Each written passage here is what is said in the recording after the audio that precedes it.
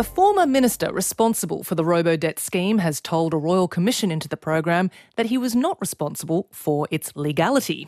The 2015 program used an algorithm to work out whether Centrelink recipients had been overpaid, but unlawfully claimed almost $2 billion in payments from 433,000 people.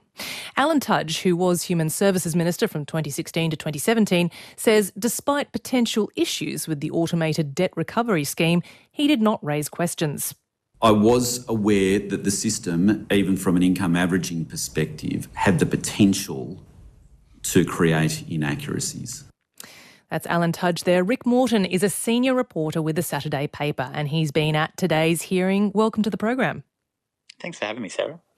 Rick, we've previously heard evidence of legality concerns dating back to before the scheme was introduced. Did we hear any evidence today as to how Alan Tudge responded when legal concerns were repeatedly raised during his term? Yeah, we've heard quite a bit of evidence, and it was essentially that he expected his department would have done something about it had they learned of any legal concerns, including at a administrative law conference where one of the most eminent barristers on this subject, Peter Hank, QC at the time, KC now, gave a speech saying that robo-debt had to be illegal based on some pretty simple arithmetic, and apparently nothing was done as a result of that, even though the Secretary and the Chief Counsel of the Department of Human Services, Catherine Campbell and Annette Mussolino, were at that conference. So Alan Tudge is essentially saying my department probably should have done something. That would have been his expectation. It wasn't just internal concerns, though. Questions of legality were also raised in the media during his time in that portfolio. Why didn't he question the model himself? Did he provide any answers? Yeah, look, my personal view is that they weren't very satisfactory answers, but to be fair to him, he was the first Human Services Minister to really be in that job while this thing started to fall apart, at least in the public eye. So he was actually on holidays overseas in the United Kingdom with his family. There was a little bit of media that was building before he took off in December. But then when he was overseas, there was just story after story after story. People on social media were sharing their own accounts of how they'd been given incorrect debts or been hit with debts that they just couldn't possibly have ever racked up. And it got to the point, actually, we've got evidence submitted to the Commission where Malcolm Turnbull spoke to Alan Tudge and said, you need to come home. Malcolm Turnbull was Prime Minister at the time. So Alan Tudge cut short his holiday. He arrived back into Melbourne, flew directly to Canberra, and then had a series of meetings every other day with the most senior officials in his department until the end of January. And still, despite all of that, the focus seems to have been on the online element of what they called the online compliance intervention, which was that maybe there were some IT issues and some problems with the way the letters were worded, but nobody seems to have gone to the issue, including the central issue, which is that income averaging of annual ATO data used on welfare payments that are assessed fortnightly could never come up with an accurate debt if someone had uneven income throughout the year. And that just didn't seem to get raised. Mr. Tudge, he's no longer the minister, said it was at the time up to the department and not him to establish the legality of the scheme, as we mentioned before. When he said that, what was the response from Counsel Assisting? I mean, it was, but they essentially asked him, are you familiar with the concept of ministerial responsibility? And was he familiar? Well, yes and no. He said he's broadly familiar with the Westminster system, which one would hope, having been a Minister of the Crown, and that he was aware that ultimately, of course, the Minister does have to accept this responsibility. But if you were asking him, this is his words, if Counsel Assisting Justin Gregory was asking me whether I'm responsible for a senior person in my department not having a discussion with a senior person in another department, that is social services, then no, he doesn't accept he was responsible for that. Right. He referred to the income averaging, which we discussed, which was previously used as far back as the 1990s. That's the same argument deployed by Scott Morrison during his evidence to this Royal Commission last year, isn't it? Yes, it is. In fact, Scott Morrison went on such a tangent trying to take everyone back, I think at one point to 1984, and the Commissioner said, please don't. So I don't want to go on that excursion with you.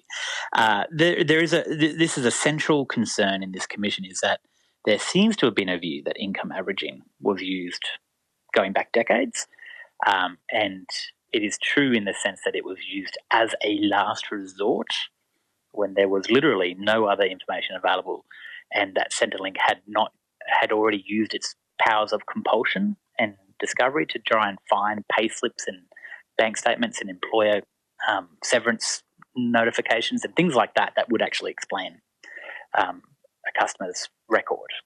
Now, what this new system was doing, was completely putting the onus of proof on the customer, on the Centrelink recipient, and asking them to do the job of the Commonwealth. That's what was different, and it was also not legal in the sense that you need to have evidence for a debt, because they were using these, income averaging to come up with a flag essentially on a customer's file. They use the word customer. I hate it, but I'm just using what they use. Fair. To come up with a flag and say, oh, they might have a debt. But the problem was the letters they sent those customers, Centrelink recipients, never actually said, if you don't come back to us, even though you've reported your income, that's my Siri works, I'm sorry. They said, if you don't come back to us, even though you've already reported your income, what they never explained was that we are going to average what you have reported and what we've got from the ATO. And pure mathematical reason would tell you that would probably lead to an incorrect figure, which would have prompted a lot of people to be like, hang on a second. But as it was, there was no call to action. So people got these letters and they didn't respond. Why would you? There was no reason for them to. Well, bubbling away under all of this is the question of why they did this in the first place. The Commission has heard evidence of conversations between the then Minister and the then Finance Minister, Matthias Cormann, where the latter asked if Robodebt could claw back additional savings. How did Mr Tudge respond when asked if he was pressured to deliver additional savings? Yeah, well, he accepted the facts, which was that he did have that discussion with Minister Cormann. In fact, he puts that in his statement to the Commission, and dutifully, as a junior minister, went away to his department and said, what can we do? Do we have any other options to claw back additional money? And this is in the context of 2016, and they're coming up to a federal election. And this is really interesting, the way Justin Gregory with the Royal Commission Senior Counsel Assisting was tying all of this together, saying, you've got the Finance Minister saying, hey, what can we do? You go and ask your department. Your department sends you a brief with all of the options. In fact, they're set out as what they call new policy proposals. You don't necessarily know that that's not going to go to the budget that year, but what ends up happening is that those policy proposals delivered by the department are used as coalition election promises in the, I think it's June 2016 election, federal election, which then, having won government and coming back in as minister again, Justin Gregory asked Alan Tudge, were you then expected to deliver on those savings that you had promised at an election? He says, well, they weren't, they hadn't gone to cabinet yet, so no. And then Justin Gregory said, well, what about when they went to cabinet? Were you then expected? And he said, well, of course, I'd have to do my job. Mm. If you've just joined us, Rick Morton is speaking with me. He has come back early from holidays, I believe, to cover the Royal Commission into the Robodebt. Yes, thank you for your service, Rick Morton, and for speaking to us here on RN Drive. Alan Tudge was questioned about lines attributed to him that debts dating back to 2000 could be clawed back under the program. He's denied that. What was behind that line of questioning? Yeah, well, I think that was actually, and I could be getting this wrong because my head is so in the details, but that was really a discussion when they were wondering what more they could do as per that request from Matthias Cormann, the Finance Minister, to get more savings from welfare compliance. So welfare compliance is a broad bucket, right? And they can do many different things. But one thing that they were already doing was this first iteration of Robodebt. And, on the numbers they had available to them at the time, which of course we now know were basically faked and were never going to deliver what they said they were going to deliver, but it looked like a cash cow. It looked like the golden goose. And so they thought, actually, as it's currently set up, we're going back 6 years to 2010, 2011 financial year to get, historical debts discovered and then repaid. What if we could go back to year 2000? Now, Alan Tudge says he has no memory at all of ever asking if they could go back 13 years from that point, but what they did do was form a new policy proposal. In fact, I think they put this in the budget, which was to extend the program by 2 years to essentially make sure that when time moved on, the window of 6 years that they had in order they could go back 6 years kept moving.